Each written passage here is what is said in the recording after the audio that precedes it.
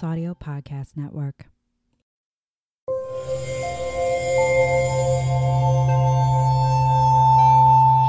Part of the Boundless Audio Podcast Network.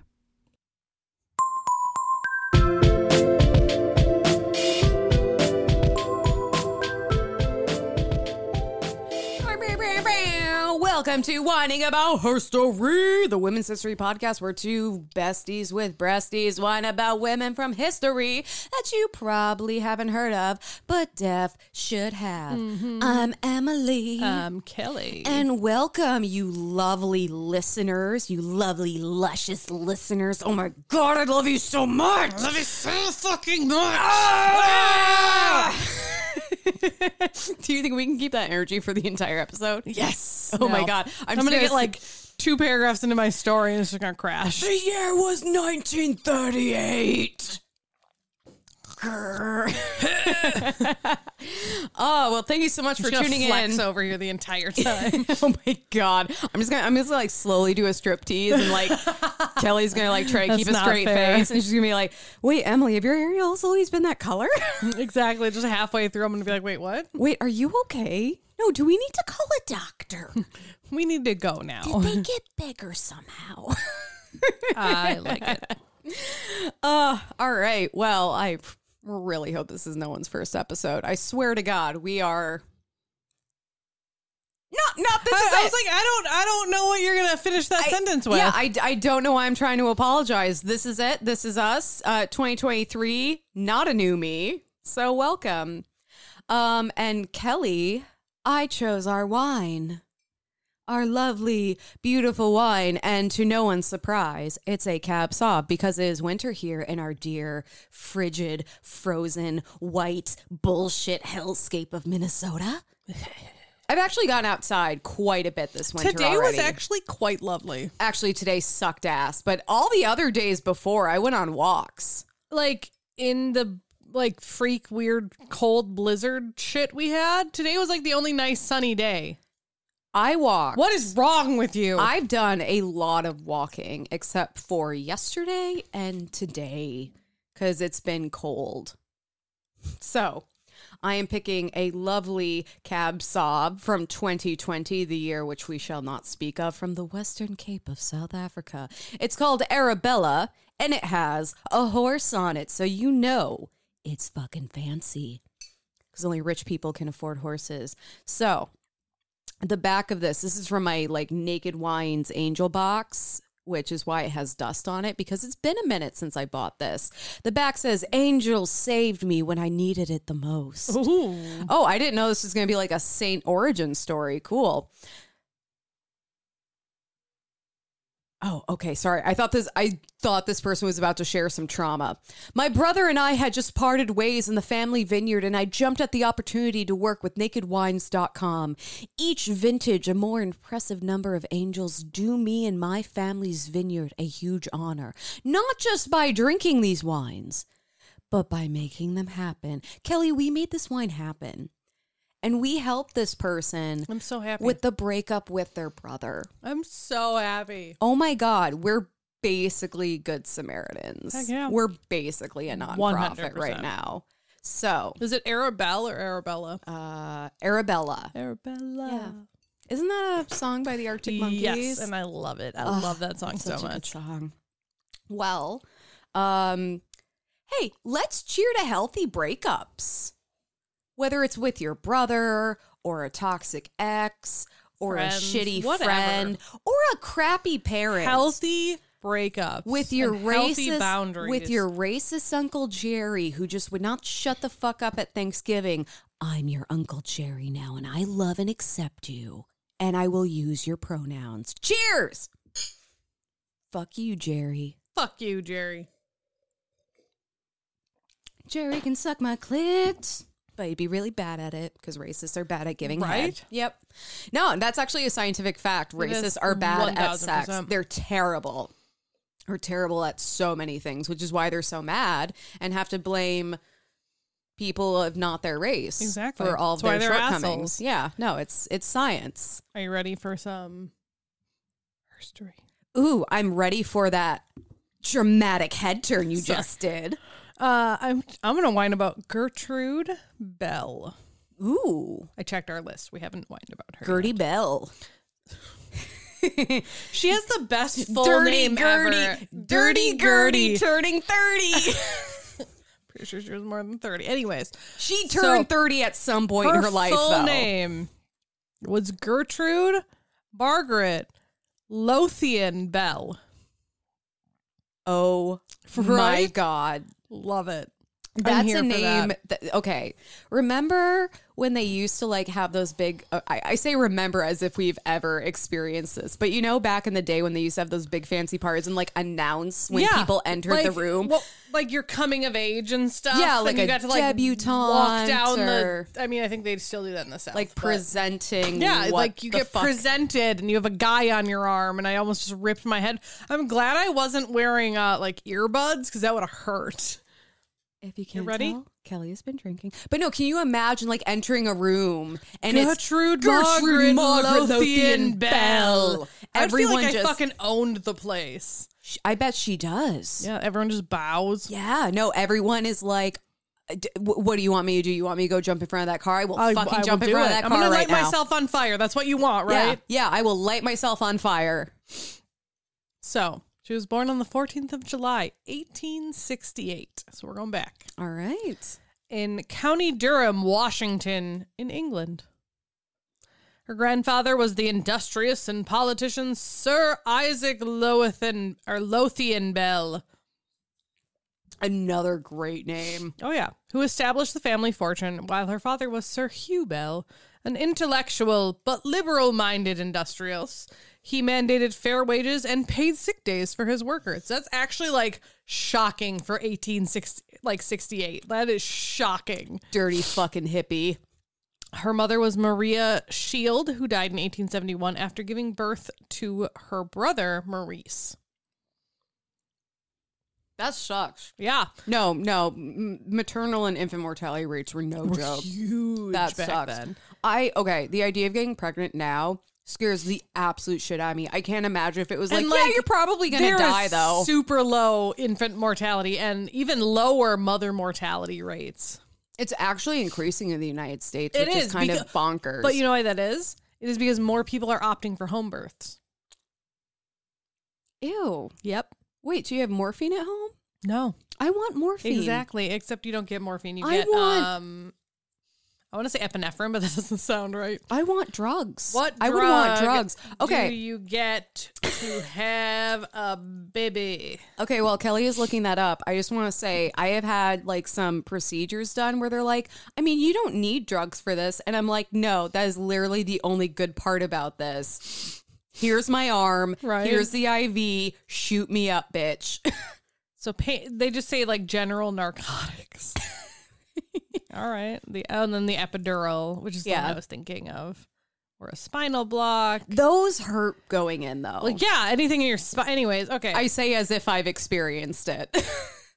Neither of us have had children. And in case anyone hasn't picked up on that in our 170 whatever episodes. Couldn't you imagine if I had children and I would talk Can about you like... imagine either of us having kids? No, but could you imagine me You'd be having a children? wonderful And then mother. here's the thing. I think I'd be a great mom. But I think also what would make me a great mom is knowing like I don't want to be one. Right. I don't want to be one. I don't think I'd be a good mother. I have anger problems. I don't think I'd ever actually like hurt a child or anything. But I also like there are things like mental things in my family history and my history and other medical conditions that I'm like, I don't want to pass it on to a child. Mm-hmm. In addition to I just don't want to have a child. Anyways, so after her mother Maria died, her father Hugh married Florence Olive, who was a playwright and author, and they would go on to have 3 more children. Hugh, Florence, Mary, and the other children were all very, very close. With Mary corresponding with both her mother and or her stepmother and father throughout the rest of her life. So like they actually had a good family relationship. As a young girl, Gertrude was described as high-spirited, in quotes, high-spirited by her stepmother, who noted that when she wasn't reading or writing, she was engaging in various naughty behaviors, again, in quotes, such as steep hill climbing, climbing cliffs, scaling other heights. Basically, she was acting like a boy. So she was me. Yeah. She was a tomboy. Oh, when she's not reading, she's playing outside. Like, I'm sorry, what? So she seemed to act quite differently from other girls her age. Again, remember, we're in the 1860-ish, 1870s. So she seemed quite different from other girls that she associated with, so her parents decided to treat her differently. At the time, in the 1870s-ish, most girls didn't get sent away to be schooled. They were schooled at home, generally in the homemaking arts or with tutors. Watch Nanny fold laundry. Exactly. Now you fold laundry. But because she acted differently, her parents decided to send her away to be educated. That's okay. What I like about that is they're saying, like, she has other needs and outlets that need to be met. Right. So let's address that. Like, let's her parents, I feel like, were being appropriate parents. Yeah, like, let's not curb that or try to get her to stop because it's not typical of girls her age. It's like, no, let's see where this goes. Yeah, let's feed those interests. I like that. Right. How progressive of them. Yeah. Dirty fucking hippies. Exactly. So Gertrude was at first really unhappy to be sent away from school. You know, she got sent away from her friends, her family. It's a boarding school style time. But she quickly took to school life and academics, and she excelled in her studies. So after the first few years, she asked her father to be allowed to continue her education once she graduated, and she wanted to go to Oxford. Oh, damn. Oxford had only recently started allowing females in some of their programs. And she was like, hey, I'm interested in the programs they're offering. I would really like to go. And her father agreed that she should attend. Great. Gertrude would be the first woman to graduate at Oxford in the history program in 1888, though this would be considered an honorary degree, not an academic degree, because she was a girl. Okay. I just want to, Oxford went from being kind of progressive to like taking a step back. Well, they didn't actually expect women to, you know. Right. They were like, shit, someone actually applied. Someone actually applied and finished. This totally goes against our idea that women are inferior. Good for Gertrude. Good for her. Gertie. Good for Gertie. But can I just say, okay, obviously, gender is a social construct and is a personal issue for people. Sex is more of a physical thing, which can also is not binary. It's not black and white. But whenever I hear this, like, oh, no, she can't have a full degree because she's a woman. It's like, I don't understand what, because the way they're thinking of it is genitalia. It's like, I don't know what a vagina has to do with her passing her courses. Like, what about that makes her so different or inferior? We're going to sort these people based on their genitalia and some just suck.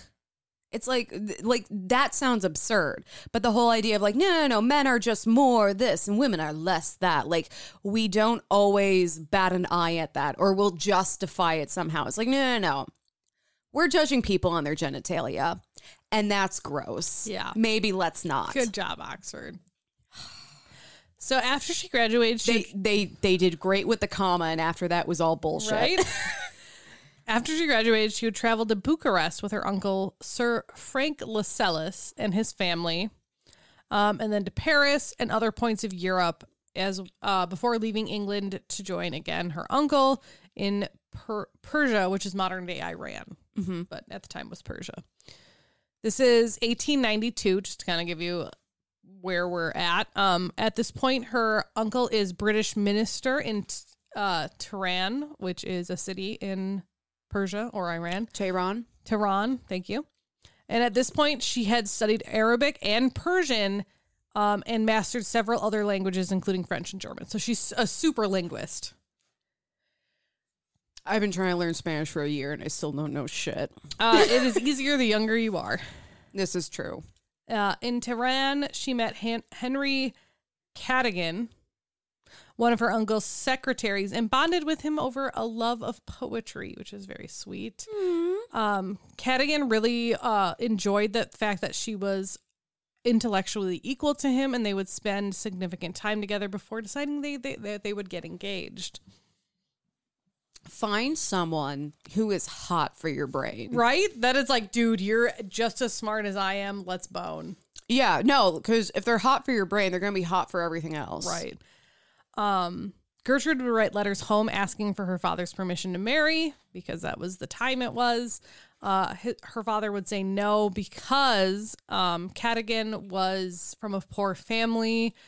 And even Gertrude noted that though her father would have loved to be able to agree to the match, like he wanted his daughter to be happy, they could not afford to support another household when he was already responsible for his own. Because remember, he had kids before his wife died, and then he got remarried and had more kids. So Gertrude would return to London hoping to win her parents' approval of the match, but would receive news instead that Henry had died of pneumonia. Henry Cadogan died? Yeah. No, he had such a great last name. I know. It was like Cat, but again. So just so There's Cad. more It's Cat. Cad. Oh, I It's thought it Cad was again. Cat. No. I thought it was like Cat again. Right. Oh, that's sad. Right. No, that's... And Gertrude was obviously heartbroken. That's awful. She would leave England to do more traveling because, you know, when you lose someone you love, you just go everywhere else. So May we all be able to mourn right? that way. That'd be great. She went, so she left England, went to Italy and Switzerland, where she would become an adept alpine climber, once surviving spending 48 hours clinging to a rope on the side of a cliff when she got stranded. How many hours? 48. 2 days. Man, 2 days. How many hours did it take for that one dude to just cut his arm off? 72. 3 days. Okay. No. Okay. Yeah. All right. Anyways, in 1897, she would start traveling with her younger brother, Maurice, who she was very, very close with. She did like an entire world tour with him. They went to Mexico and then the United States, Japan, China, and other points in the East, and then returning to England by way of Egypt, Greece, and Turkey. So they just went around. Love that for her. And then after she got back to England, she would go again on a trip to Italy with her father, and she would meet archaeologist David Hogarth and begin an in-depth study into Greek antiquities. This was, okay, when you hear about super rich people... She loves history. Well, okay, here's the thing, though. When you hear about super rich people nowadays and the stuff they get into, it's never this interesting or worthwhile or, you know, educational. But back in the day, if you were rich and your fiance had just died of pneumonia, you could go mountain climbing and get into Greek antiquities. Like, I don't know. It's just like when we hear these stories of super rich people from the past, they were into some really interesting stuff. Now, granted, they also ate mummies like crazy and stole carcasses from other countries. That wasn't cool, but I'm just saying. It hits differently, doesn't it? Like old school rich people excursions versus present day rich people excursions, which is basically just a bunch of Instagram Photoshop. Basically. Yeah. Ready for more? Yeah, I'm so ready. I'm sorry. I'm just like, oh my God, can I both of go my hang out with stories her? are like rich people. I know, but I love it. So after her in-depth study of Greek antiquities, she would travel to Italy and Turkey and then also through Prague and Germany before moving on to Jerusalem to stay with some family friends who were stationed at the German consulate there. She would then move to visiting ancient sites in Syria and Lebanon and Athens, all while studying Hebrew and improving her Arabic because, like I said, she's a linguist. Oh, yeah. No, just in her free time. That's right? That's like when she's falling asleep, she's dinking around on her phone. And she's like, I should open up Duolingo. I should learn a language. Another one. I suppose I live here. Anyways, in 1899, she would leave Jerusalem for her first solo journey through the desert, where she would bring a camera and photograph sites, ancient sites such as the Petra and Palermo, and then she would like do all that and then return back to England. By 1901, she had mastered photography and the developing art, because back then you had to develop your own photos. I actually know how to do that. It's been a long time, but I know how to do it. My friend actually got her certificate in photography, and she had to learn how to like develop and do the old film and all that. It's so much fun. Yeah. It takes a long time, but it's fun. And then afterwards, she would bring her camera and photographic equipment on all of her travels, capturing images of ancient sites still valuable to archaeologists and scholars today. Mm-hmm. In 1904, her grandfather would die, leaving her a large inheritance, which she would use to fund archaeological trips throughout the Near East.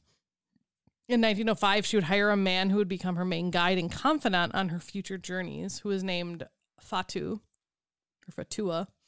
who helped with the latter part of her trips before she returned to England and helped her write The Desert and the Sown, which introduced the larger world to a lot of the ancient sites in these deserts and to the people of these regions in the Near East. Okay. I think to us it's called the Far East, but to her it's the Near East. You know, direction, position, it's all subjective. Right. We're all in relative. The Iran, Iraq, that area, the Middle East, as we call it nowadays. So returning to that area in 1907, she would work with the archaeologist and scholar Sir William Ramsay, who she would describe as kind but absent-minded professor. Aww. What do they call him? He's a himbo. Yeah. Aww. She would also meet British officer Charles Richard Doughty Wiley, who was a married man that she would fall in love with. Dun, dun, dun. They would never act upon their feelings, but would keep correspondence, which was preserved, clearly expressing the depth of the devotion that they had for each other. So they were in love with each other, but he was married, and they were very professional about it. Good for them. Right? Good for them. Yeah, just keep it to sexting.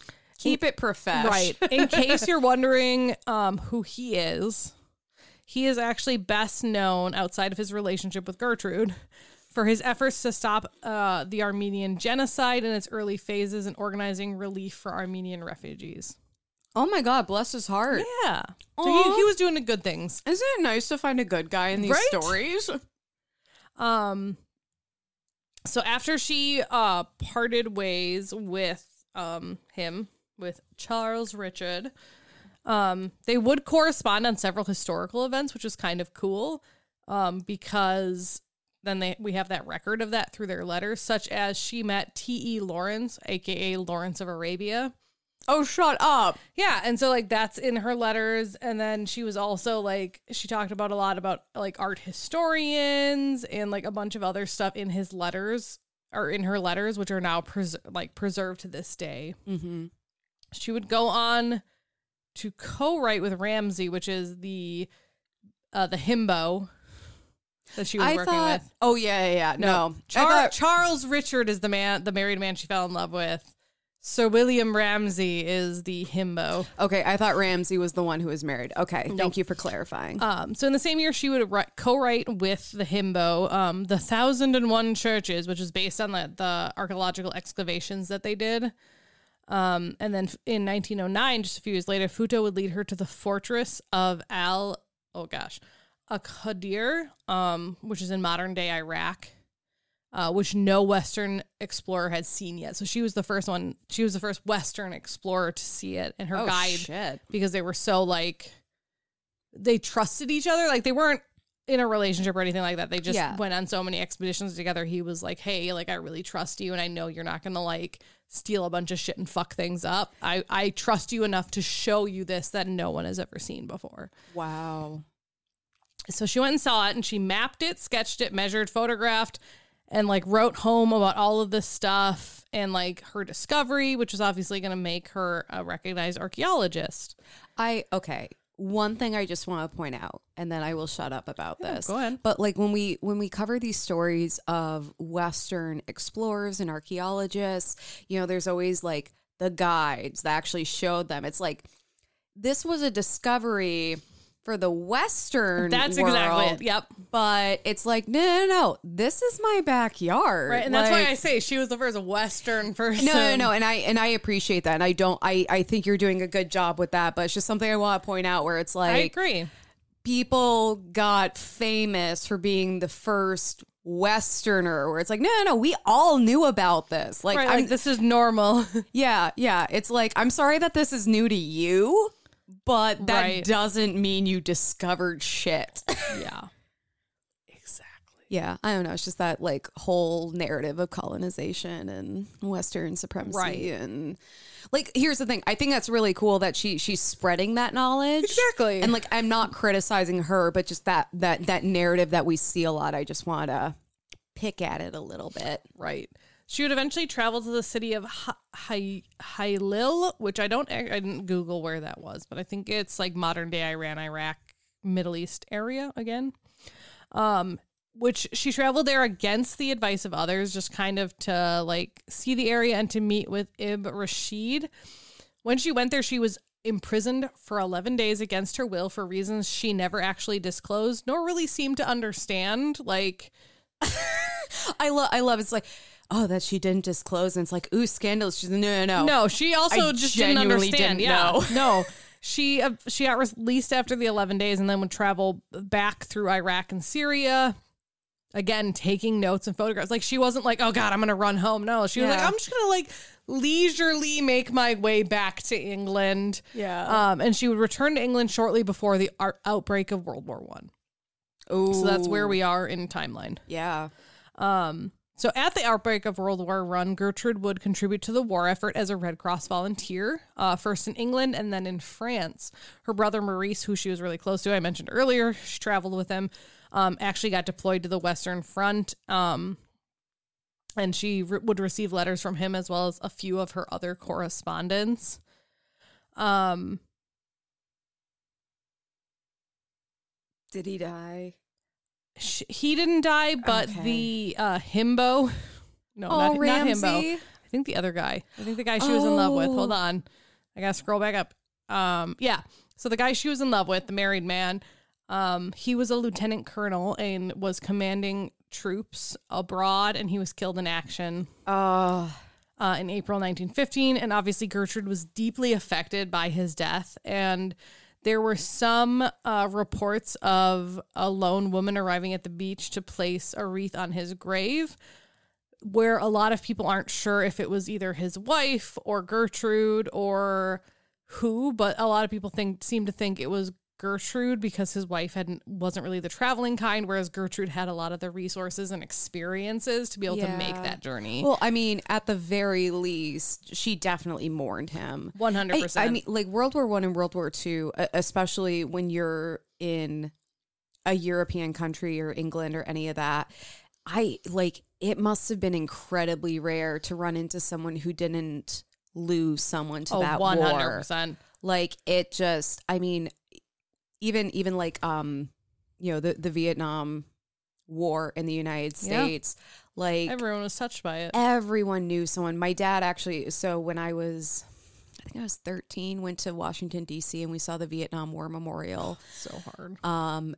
And there, I don't think my dad personally was like very close to anyone who died, but there was someone, a high school classmate who, like, he knew someone who died, and he found his name on the wall. And even like my dad's not a very like outwardly emotional like guy, and he was just staring at this name. And that's So after Charles Richard's death, Gertrude really threw herself in to her work, first with the Red Cross, and then she was called to help in Cairo with the British military intelligence because they knew she had extensive knowledge of their area that they were working in. So she would start working with them and then work for the Arab Bureau of Intelligence, basically to help kind of with the ops going on in the area. Because like I said, she had taken a lot of pictures. She had drawn maps. Like, she knew the area. Right. So in her capacity as an intelligence officer, Gertrude was among one of the first to report on the Armenian genocide that Charles Richard, the one that died, had tried to prevent. So, my God. Talk about like things kind of like rolling back around and how hard that had to be.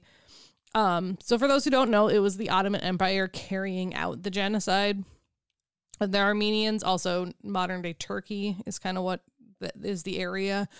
And they joined with Germany as one of the Central Powers against the Allies. So that's kind of slight background. And basically something I actually didn't know and I learned here was that by the Allies, the Ottoman Empire was ordered to construct a railway between Mecca and Damascus to be able to transport troops faster. I had no idea that was a thing. Yeah. So that they were working on that. And obviously the people of Mecca had been trying to rally against the Turks. And it was like this whole like thing because the Turks were trying to like ban the Arab culture and outlaw the language and arrest nationals. And like it was this whole thing. Yeah. Well, it became a genocide. Like it was a whole thing. Obviously, like this episode is not about the Armenian genocide. We're not trying to That's gloss why I'm trying to do like it. a very background while still like providing context. Yeah. Oh my God. You know what breaks my heart is like the man that she loved that like Trying to prevent this. Well, she and him were both very respectful of the fact that he was married. Right. He tried to prevent it, and now she's like reporting on like, man, this didn't have to happen. Right. The man I loved who was killed in war tried to prevent this, and now I'm here reporting on it, and this is bullshit. Yeah.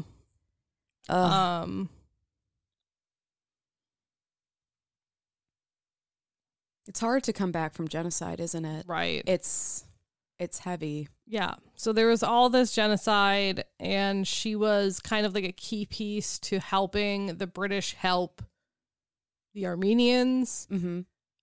Because she had a fluency of the language, she had a knowledge of the culture, the history, the people, like all of this thing, and she would act as a liaison between the British and the soon-to-be established government of the independent Arab state, because that was what they asked for.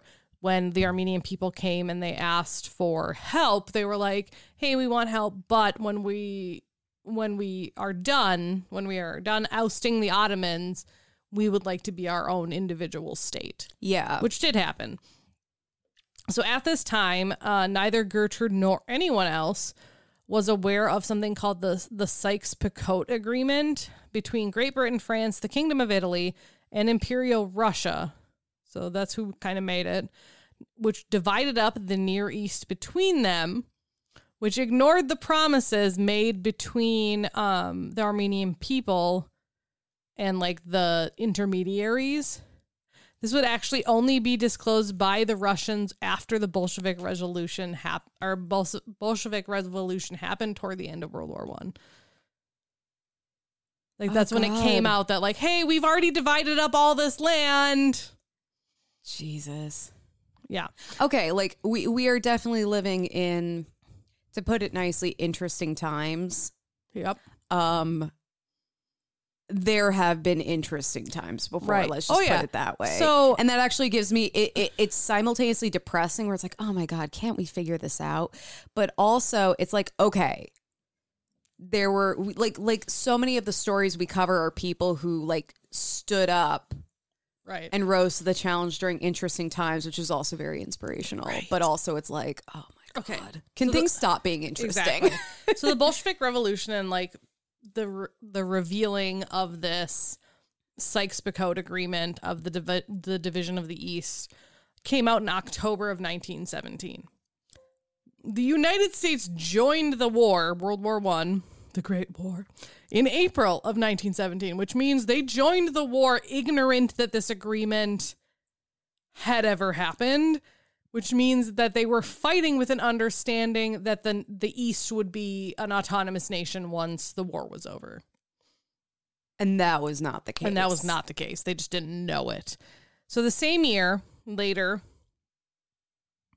after it was disclosed, basically, someone else came out and issued the Balfour Declaration, which promised Palestine its own country and an autonomous Jewish state, which we know is still in conflict to this day. Yeah.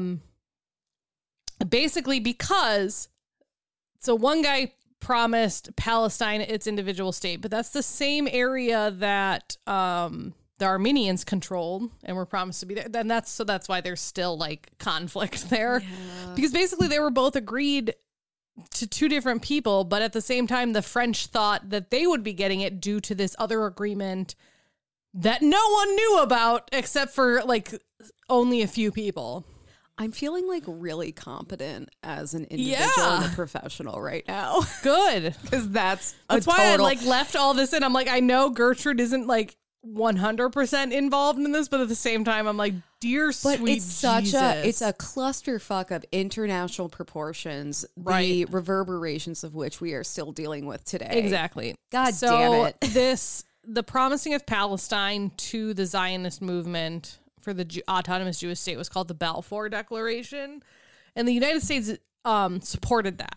They were like, yeah, because that happened after they joined the war. So they knew about it. They were aware of it. And they were like, yeah, of course we'll give an autonomous Jewish nation. Whereas Gertrude was like, no, we already have this other agreement with the Armenians because we helped them with their genocide. So not only did Gertrude retract, I don't know what the word I was looking for. Withdrew. Reject.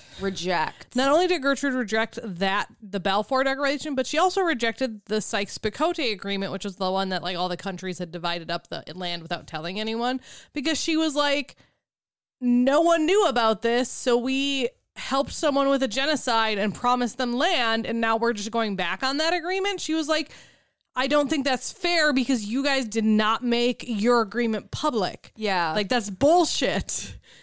So basically she was like, no, like the only valid agreement is this one that was public and we like helped these people save their people. Yeah. But in agreement that they would have their own state. Like, not only did you not publish the terms and conditions, but you did, like, we didn't click agree. You just decided, no. These are the terms and conditions, and you agreed. It's like that. None of that actually ever happened. Right. So she argued for a free Arab state, which was what was promised, leaving Palestine to the Arabs, not the Jewish. Lawrence agreed with her. Even so, the having Palestine be a Jewish state went forward, which is where we are today. Yep. And that was approved. And not shockingly, Gertrude was shortly afterward admitted to the hospital with exhaustion and other problems. I would not shocked. Also be exhausted. I would be like, please send me to the south of France. I need rest and relaxation. Yeah, no, you got like internationally fucked over. Here's the best and lied to. Best. Quote unquote best part. Unsexy. So after World War I ended in November of 1918, Gertrude was assigned a difficult task. She was assigned a task of sorting out the quote unquote Middle East problem to everyone's satisfaction. So basically they were like, yeah, so we promised a bunch of people a bunch of different shit. We're not following through with any of it, but it's your problem now. That's how I read it anyway. Oh my God. So she wrote up an official report, which she titled Self-Determination in Mesopotamia, which detailed the creation of independent states like Iraq. Basically, she's to thank for the independent nation of Iraq. That is it. Okay. Isn't that insane? How have we never heard of this woman? Know. Also, and like, she's great. She sounds great. But how is it that, like, internationally, all these different countries and governments, like, pissed everyone off, lied to a bunch of people? We're not done yet. But then they're like, oh, but this one woman, this one English woman, she's going to make she's going to make the decisions. And if you have to be mad at anyone, it's going to be her. Here's the thing, though. They don't listen to her. Oh, God. Because she detailed it like at the creation of an independent state of Iraq, as well as a bunch of other things. But British officials didn't believe that the people of the Middle East were capable of self-government. Then why the fuck did they... I know. Trust me, I know. Shut up, Google. Oh, my God. So the British, and now also the French, Italians, and Americans, so the Axis powers, were interested in government that would be compliant with Western interests. Wait, were they the Axis powers? Or not the Allies. Okay. So they were interested in, obviously, government that would be compliant. So basically, they wanted democracy. Yeah. Because they want to make sure it would play nicely with them. The people of Iraq, however, were not interested in Western interests. Shocking. Yeah. And that triggered the Iraqi revolt of 1920, which united the people of Iraq together to throw off foreign rule. In an attempt to fix the problem, Gertrude and T.E. Lawrence, aka Lawrence of Arabia, who has spent the greatest amount of time in the area and with the people, suggested that Fasil bin Hassun, which was the son of the person that they had been working with against when the Armenian genocide was going on. Mm-hmm. Basically, they were like, he not only was around during the war, and not only is he the son of the person we made the original promises to, but he is also someone like everyone looks up to. He would be able to unify this nation because he is part of the royal family. He is a Sunni Muslim and he is a descendant of the Shia Muslims. So basically he is part of like every different group. Okay. You said they were working with him to stop the Armenian genocide? They were working with his father. His father was the one that requested help. To stop against the like they were because they were the ones being slaughtered. Okay. I was like, wait. They were the ones being slaughtered. So his father was the one that reached out to the British and was like, hey, we really need help, like, to stop them killing our people. Okay. And but we'd like to be our own independent state after. Okay. And then British was like, yeah, that's totally fine. Like, there are we'll a lot you. of threads, I know. and I'm trying to keep them straight. But I just want to make sure they weren't like, no. He's like a little bit of everyone. He is. But he's also genocidal. But we should put him in charge. He's a little bit of everyone in the good way. And he's anti-genocide. Exactly. Cool. Love to hear it. So this recommendation was eventually approved by the Cairo Conference, and Gertrude's became Gertrude's responsibility to groom him and advise him on how to govern in a Western way. Okay. I love she was traveling. She learned all these languages. She was taking pictures and doing archaeology. And all of a sudden she became responsible for like a new king? For everyone in the Middle East. What? What I do love about it is she became his advisor and I think ended up moving there. But what I love about it is while she was there, not only while she was advising, she also encouraged him to devote energies to preserving the history of Mesopotamia and this new country they had created, and helped him to establish the Baghdad Antiquities Museum, now the Iraq Museum, which stores a lot of like initial artifacts donated from her own private collection from when she was traveling the area before it became Iraq. So she's an English lady that gave the shit back. Yeah. My God, I love her. And people in Iraq really liked her. They treated her really respectfully. They called her Al Khatun, which means advisor to the king. She was more than she had actually created. She helped create both the king and his government. And Gertrude helped draw the boundaries of this new Iraq. So she like literally helped establish Iraq. What the fuck? Yep. She also helped establish boundaries for the countries of Jordan and Saudi Arabia because they border Iraq. Yeah. She advised Fasil I to the point of frustration. I don't know on whose part. I couldn't figure it out. I think it was hers because she eventually would return to England because she was suffering severely from various health problems. Basically, can you imagine the stress this woman is under? She would eventually return to Baghdad later that year, but would do it not for politics. She just liked being in Baghdad. Aww. She claimed that the politics were too exhausting and she just wanted to go and relax. So that's kind of cool. She's earned it. I read a news article. I'm like, that was exhausting. I need to go lie on a beach somewhere. She is literally helping to form and draw the borders of these countries after the global community made a mess. And they were like, it's your problem now, person who told us not to do this in the first place. I'd be exhausted. Oh my God. I would be like, I'm done. I am so done, guys. I would dig a hole in the south of France and just crawl into it and never come out. This is my home now. Yes, I want to go to there. I want to go to there. So in the next year, she was still in Baghdad. She would preside over the opening of the Antiquities Museum, or the first room, and then also entertain her longtime friend who we've mentioned before, but I don't know if we've covered, Vita Sackville West. No, I covered her. You did, yeah. I don't know where I tried to look her up. Oh my but God. I couldn't find her. No, I remember that. 'Cause she had a really badass name. Yeah, no. So she entertained Vita Sackville West at her home, which is great. Wasn't Vita a lesbian? Yes. Yeah. Yep. Was she kind of, did she kind of get together with Virginia Woolf? Yep. She was a writer and a Yep. poet. Yep. Okay, yeah. Now I remember. That's kind of what she's known for, but she did a whole bunch of other stuff. Yes. So skip ahead like 30 seconds if you have trigger warnings.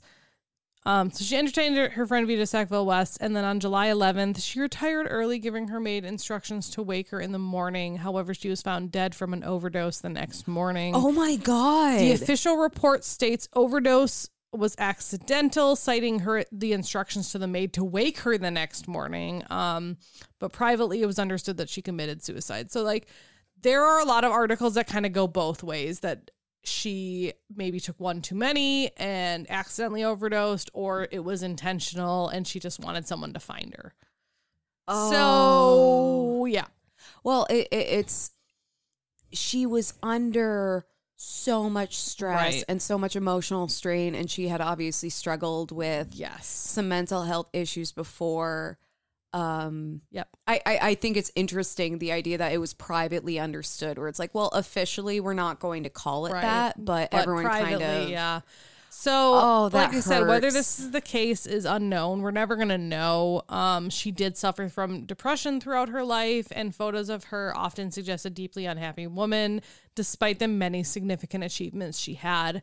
She is buried in the British cemetery in Baghdad. So she's buried in Iraq. Oh. And her funeral was attended by hundreds of Iraqi people who came to pay their respects for the woman they had come to regard as Al Khatoon, or the Great Lady of the Court, also the King's advisor. The both ways. Great Lady of the Court. Right. I love that. Although her work in the partitioning, quote unquote, of the Near East has been criticized as epitomizing the concept and practice of Orientalism, even Gertrude herself agreed, at least privately, she obviously never came out and said it, that the people would benefit from the quote unquote civilizing influence of the British model. She remains respected for her efforts. So basically, yes, there was a little bit of colonialism in her. That's her wart. Yes, she was still working for the British. Yes, she was still from the West and kind of had those Western idealisms. But she still, at least to me from reading all these things, she still seemed to really respect and care about other people's cultures. It also seemed that she valued their want for independence. Well, and the other thing is she's yes, we kind of maybe not need you to. We want you to Westernize, but we're not saying get rid of your own culture. No, you should open up this museum. Here's all these artifacts. I'm going to donate to you from my private collection. Don't forget your history.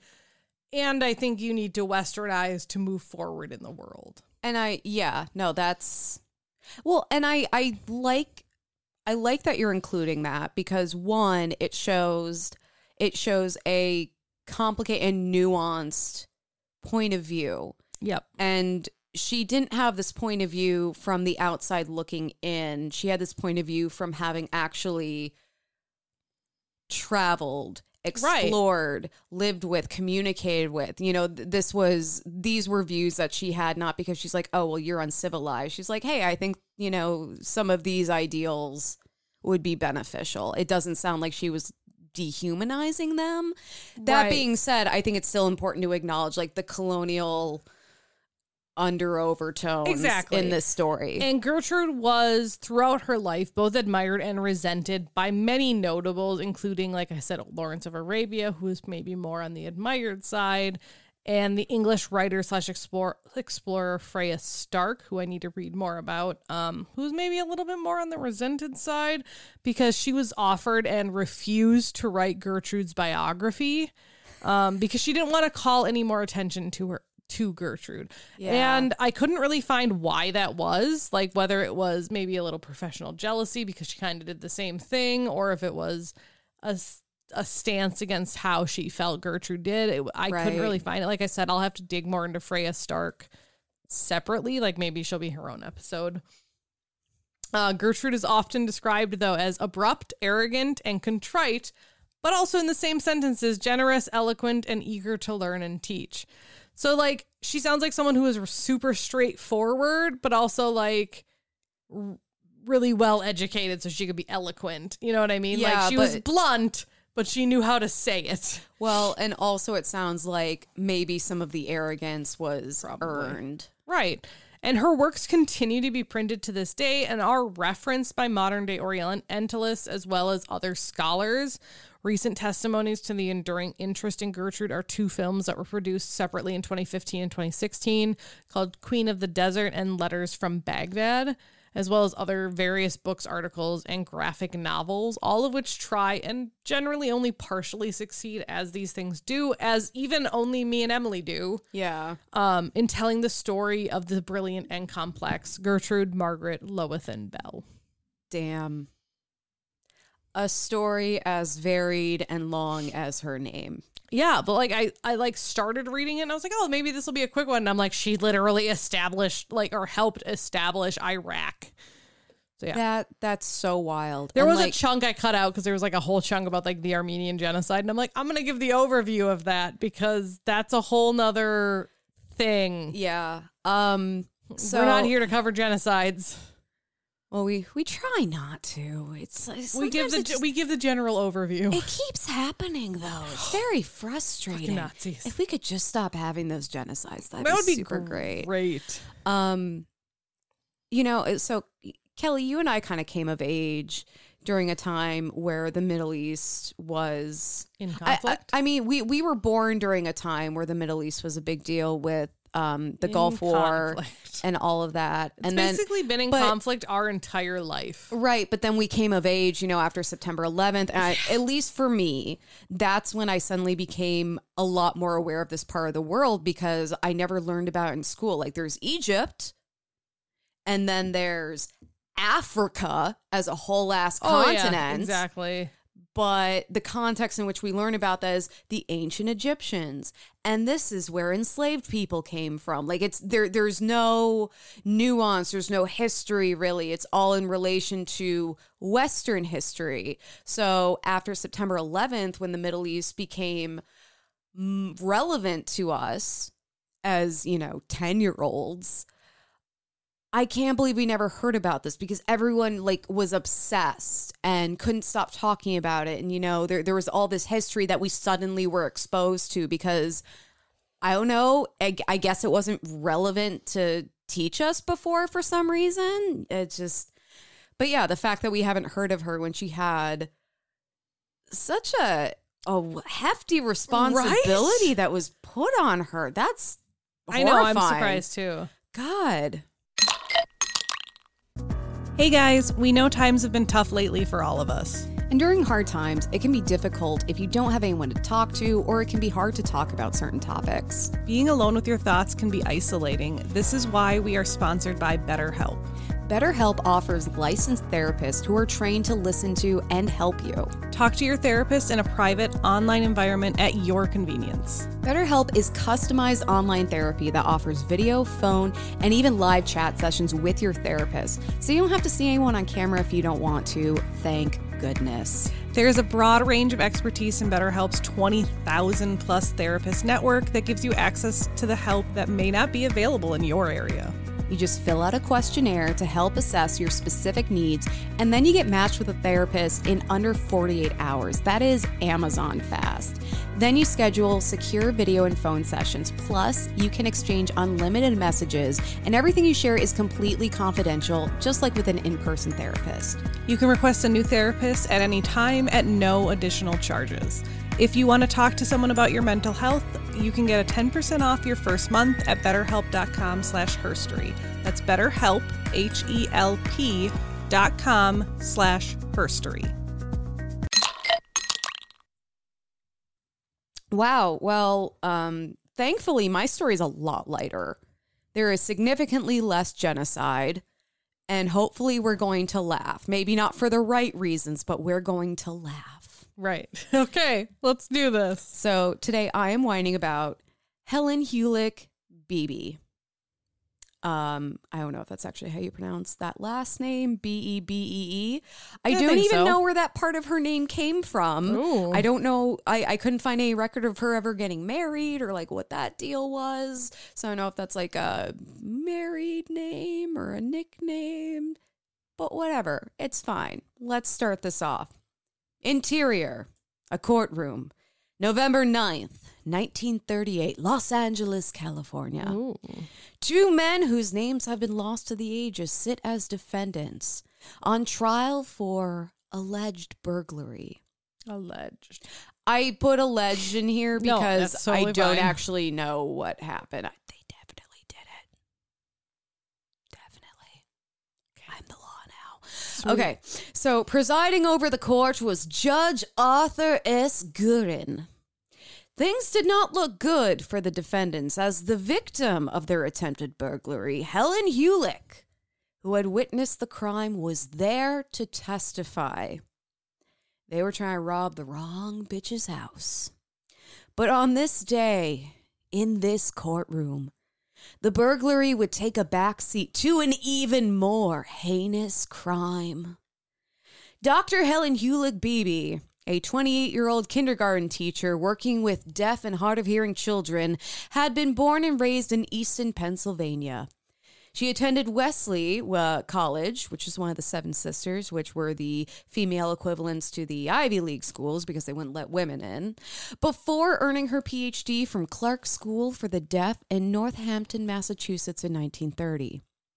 She had moved out west to work with deaf students until she found herself teaching in Los Angeles, working with kindergarten-aged children with hearing loss and deafness and hard of hearing, where fatefully she was the witness to the burglary of her own home.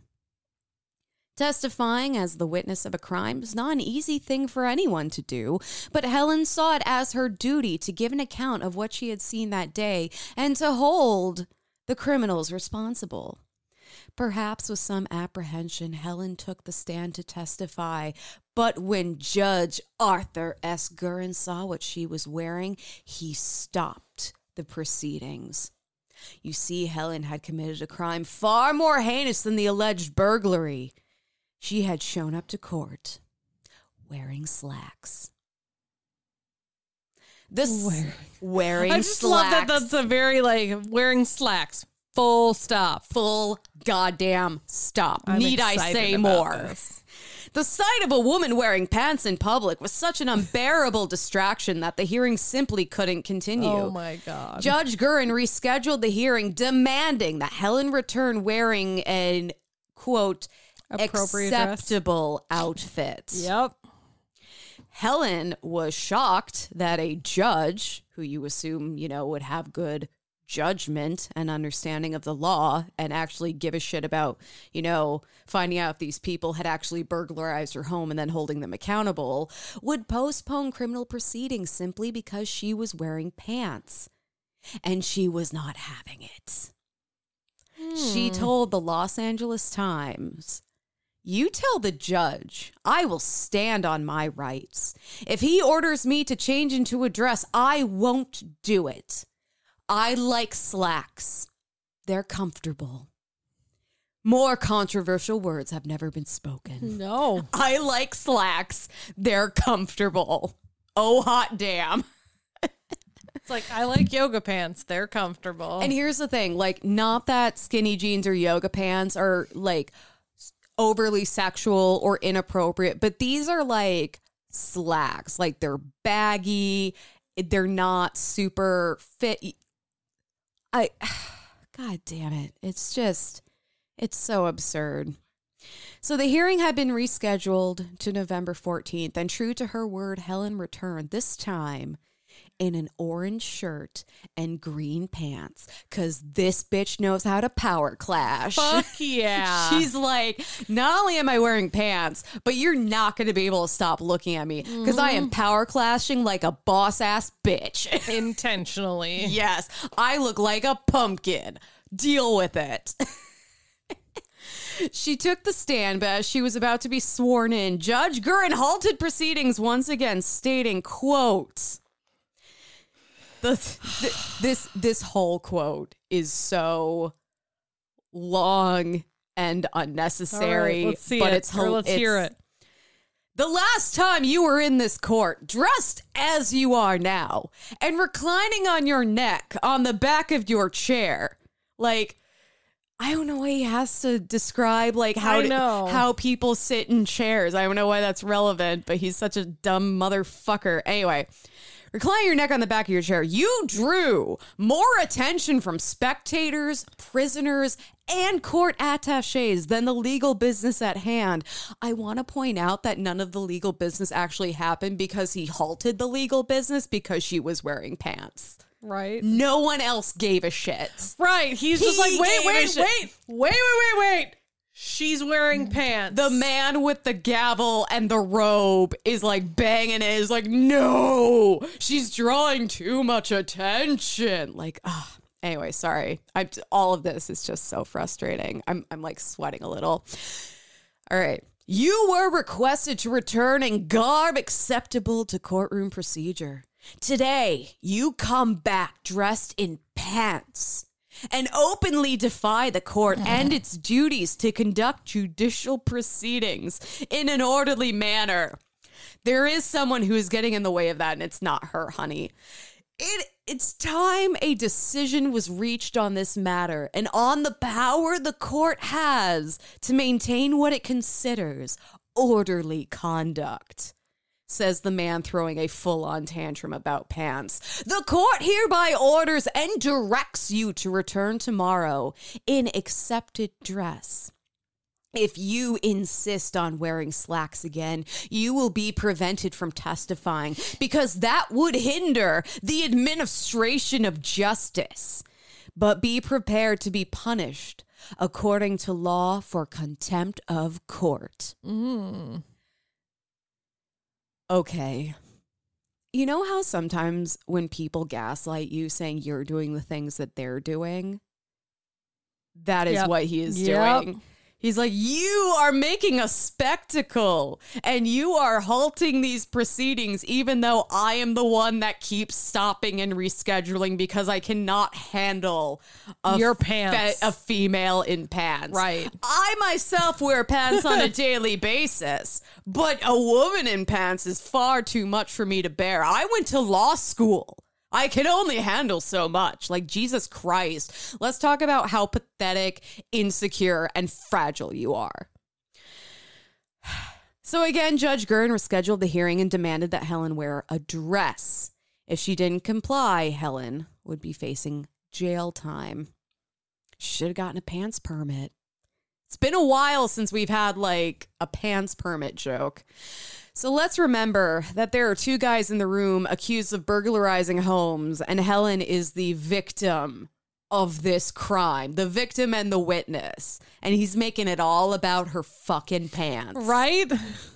God damn it. By now, the controversy over Helen's pants was gaining serious media attention. After the hearing, reporters rushed to interview Helen, who was reported as saying, quote, listen. This is the best way that anyone can listen. She is so fucking over this. Listen, I've worn slacks since I was 15. I don't own a dress except a formal. If he wants me to appear in a formal gown, that's okay with me. I'll come back in slacks. And if he puts me in jail, I hope it will help to free women forever from anti-slackism.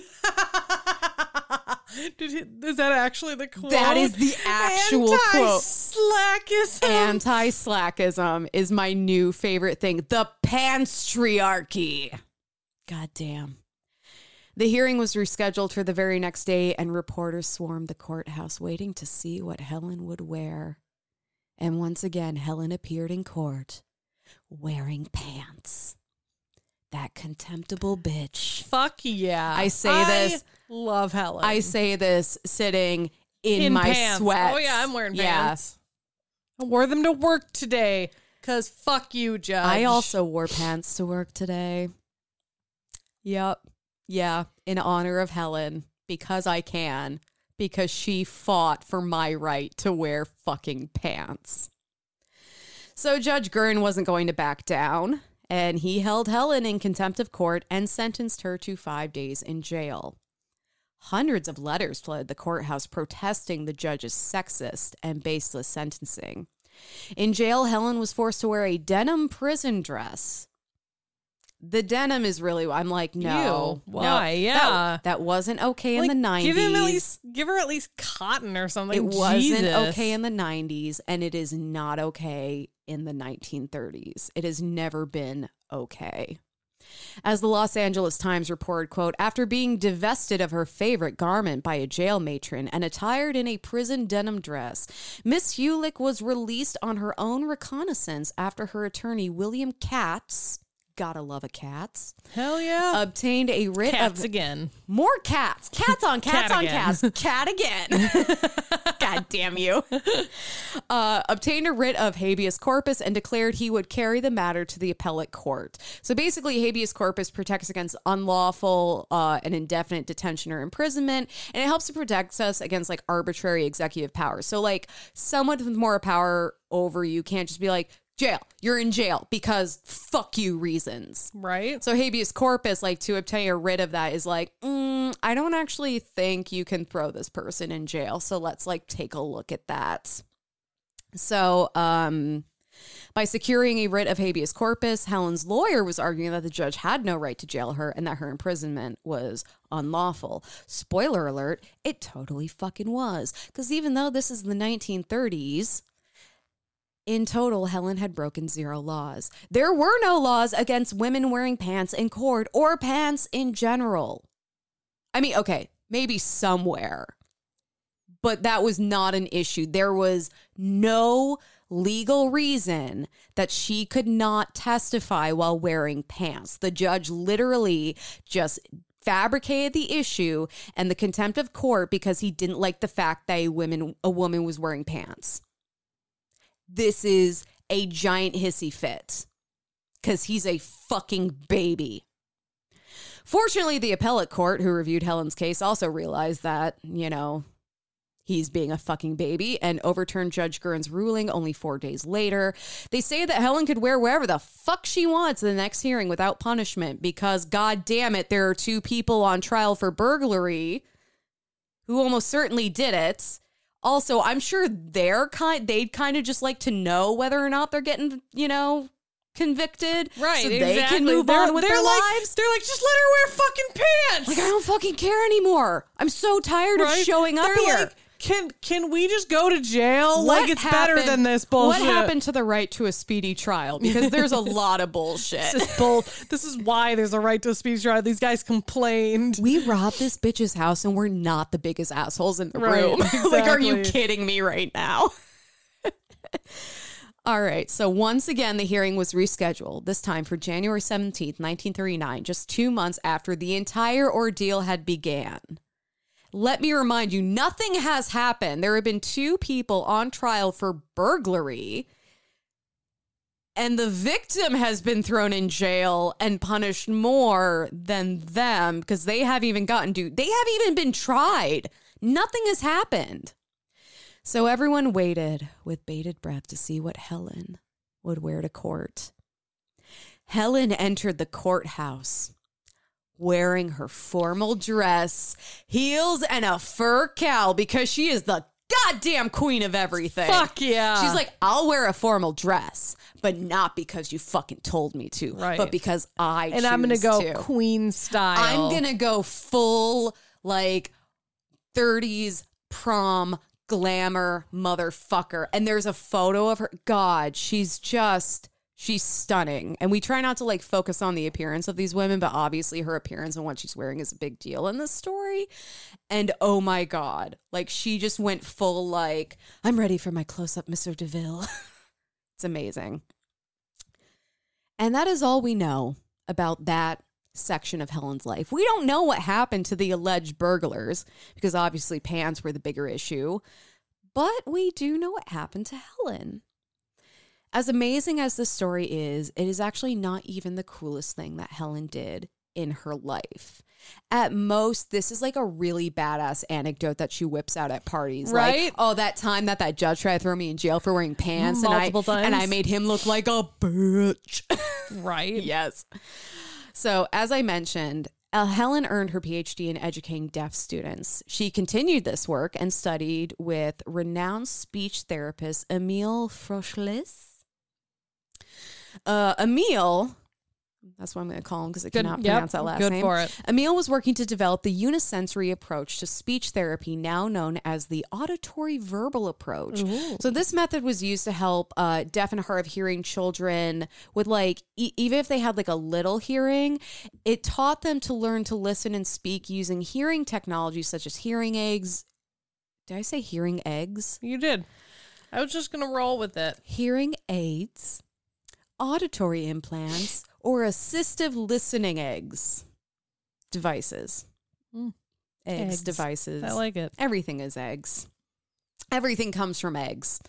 So this is in stark contrast to the teaching that was prevalent, which was teaching children how to read lips. And she actually wrote, quote, "Lip reading should be avoided as much as possible at home and in therapy. Otherwise, the child would become dependent on lip reading and not use their hearing."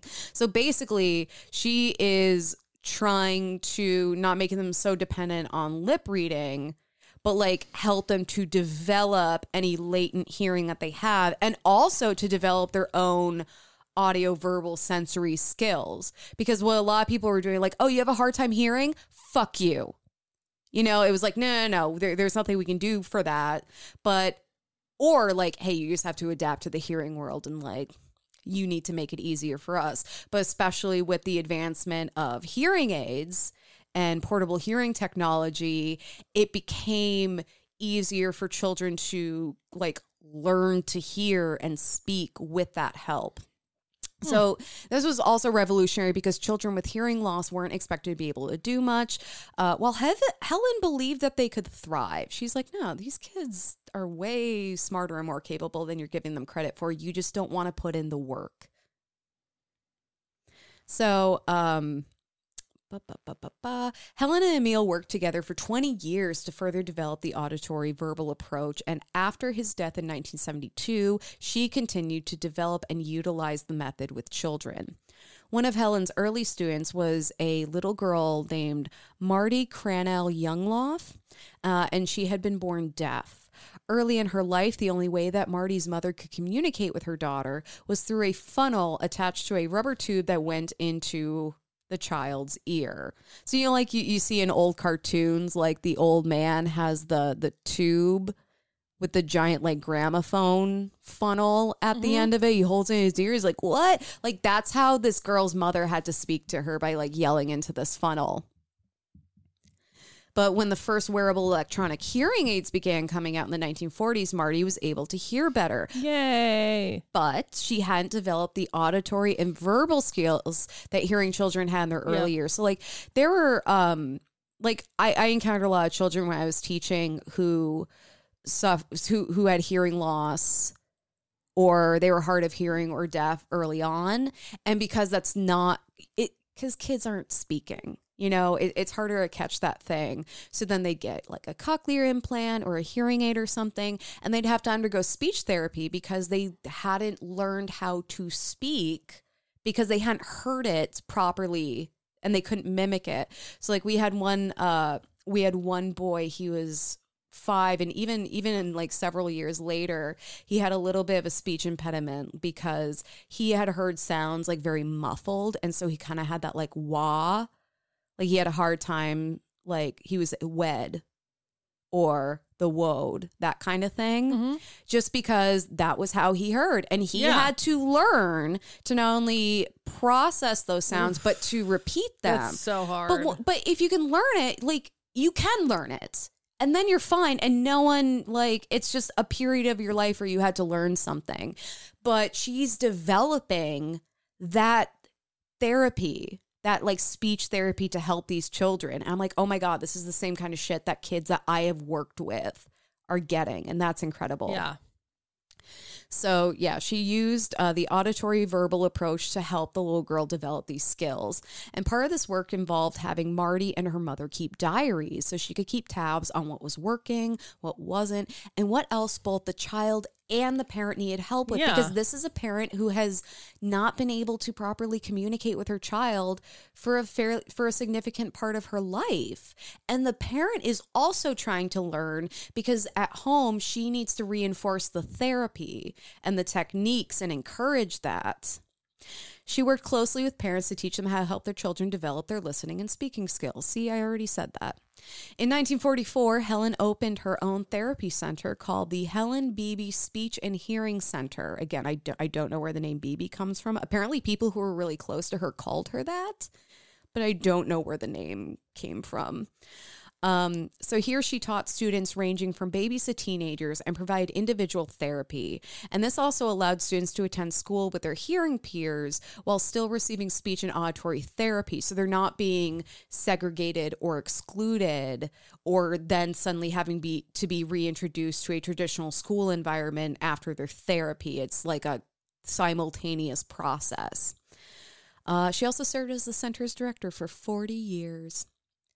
David Davis, who has the world's best fucking name, was one of the students at the Helen Beebe Speech and Hearing Center. And in a 1983 interview, he credited his graduating from Harvard University to being one of Helen's students. So he basically was like, without the skills she taught me, I would have never been able to like get as far as I did and graduate from fucking Harvard. In 1975, Helen opened the Larry Jarrett House, an intense week-long residence program open to families from all over the world to teach them how to develop their hard of hearing child's listening and spoken language skills. And because there was such a huge demand for this, like there's so many families that need this help. And again, it's really important for the families to be on board and to reinforce that therapy. It's like physical therapy. You go in, you learn the exercises, but then you have to go home and actually do them. Otherwise, it doesn't work. So, Helen was awarded an honorary doctorate in human sciences from Lafayette College for her revolutionary work as an educator and in auditory verbal therapy, She died on March 18th in 1989 at 80 years old and was buried in Easton Cemetery in the same town where she was born. Despite her pioneering work with deaf and hard of hearing children and developing therapies that were totally revolutionary, not only for the field, but for so many people, Helen is still most remembered for her courtroom defiance and her stance against anti-Slackism. Like, great that she stood for that, but like she should totally be remembered for everything else. I actually had because a bunch of Los Angeles publications reported on the incident with the courthouse. That's where you can find articles, you can find all this other stuff about it. I actually had a harder time finding information about her professional life. Oh, also that judge died of a stroke while on TV. He was like a part of a panel and he like had a stroke and died at like 62. Jesus. Yeah. I don't think he was a happy person. I mean, not that he suffered professionally for this at all. I'm sure he was, like no one was like, hey, maybe we shouldn't have a judge who's like throwing people in jail for no goddamn reason because he doesn't like what they're wearing and he's being super sexist. But I mean, you Google his name and he is intrinsically associated with this. Like, he's known as the judge who threw a woman in jail because she was wearing pants. So, you know what? There you go. But yeah, that's Helen Hewlett Beebe and her fight against anti-Slackism. I loved it. That's great. What I love about that story is like the story about the courtroom is incredible. And somehow that is the least incredible part about her.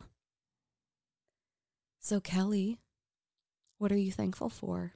You get to go first. I went first last week. No, but I asked you first. Don't care. Oh, my God. I need time to think. Okay. I am really thankful for the traveling I'm going to do this year. Like, I already have a couple of trips lined up. And what? Yeah. None of them were with me. Fucking tell me where we're going. Tell me where we're going. Just tell me when we're leaving. Got some PTO I need to use, so let's pick somewhere. Let's plan something. But like, we talked about New Year's resolutions and all that, and like one of the common resolutions is like to travel more. And for a long time, traveling was very difficult, and like pandemic notwithstanding, like that was the least of my problems with traveling. And now that I'm actually able to do it, it's been very freeing. And it's been really nice to travel with people who don't make my life hell. Like traveling with you to Texas was so great. It was crazy too, because like I've known you long enough where I don't have those moments where I'm like, oh God, is she going to be mad and like take it out on me or something? Like I know you and I feel comfortable with you. But it was like, oh my God, this is what traveling is supposed to be like. It's supposed to be this kind of relaxing. It's supposed to be relaxing. It's supposed to be fun and an adventure. And you don't have to have every moment planned or worry or or like if one little thing doesn't go right, everything is screwed. And so I'm having more of those experiences, and that's been really nice. And I'm excited to have more of them. So yes. So now, Kelly, the moment of truth. What are you thankful for? I should learn how to say that in Spanish. Yeah, you should. Man, now I want to go travel. It is. Gracias. Now I'm sad that I'm not traveling. What am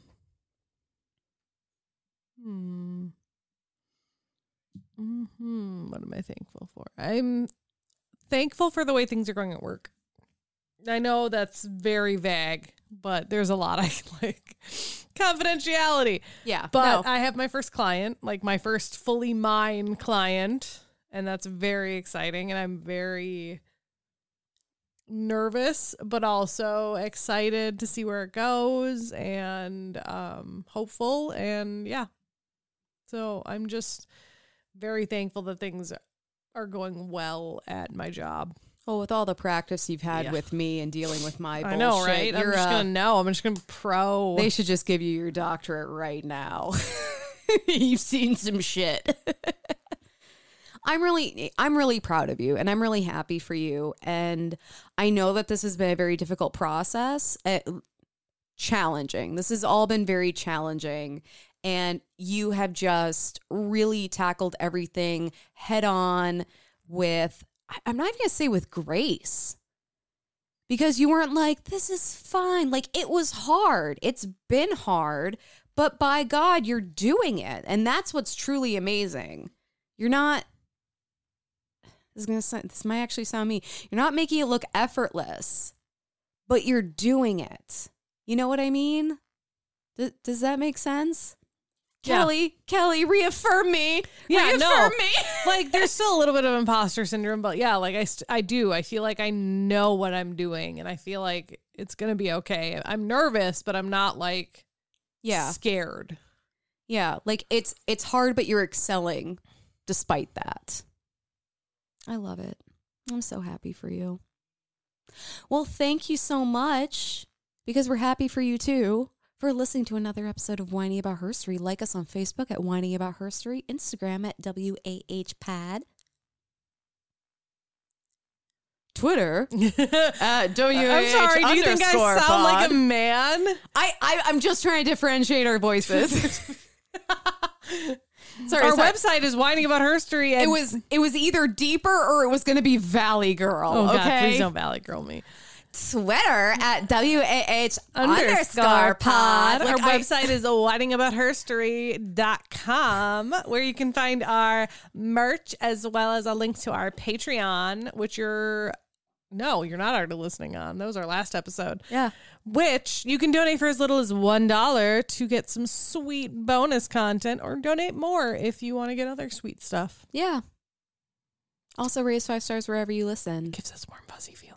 So many warm, fuzzy feelings. If you want to hear more of my man voice, or more of my Valley Girl voice, or if you want to hear both those voices like going at it, we can make that happen. Yeah. Oh my God. So inappropriate.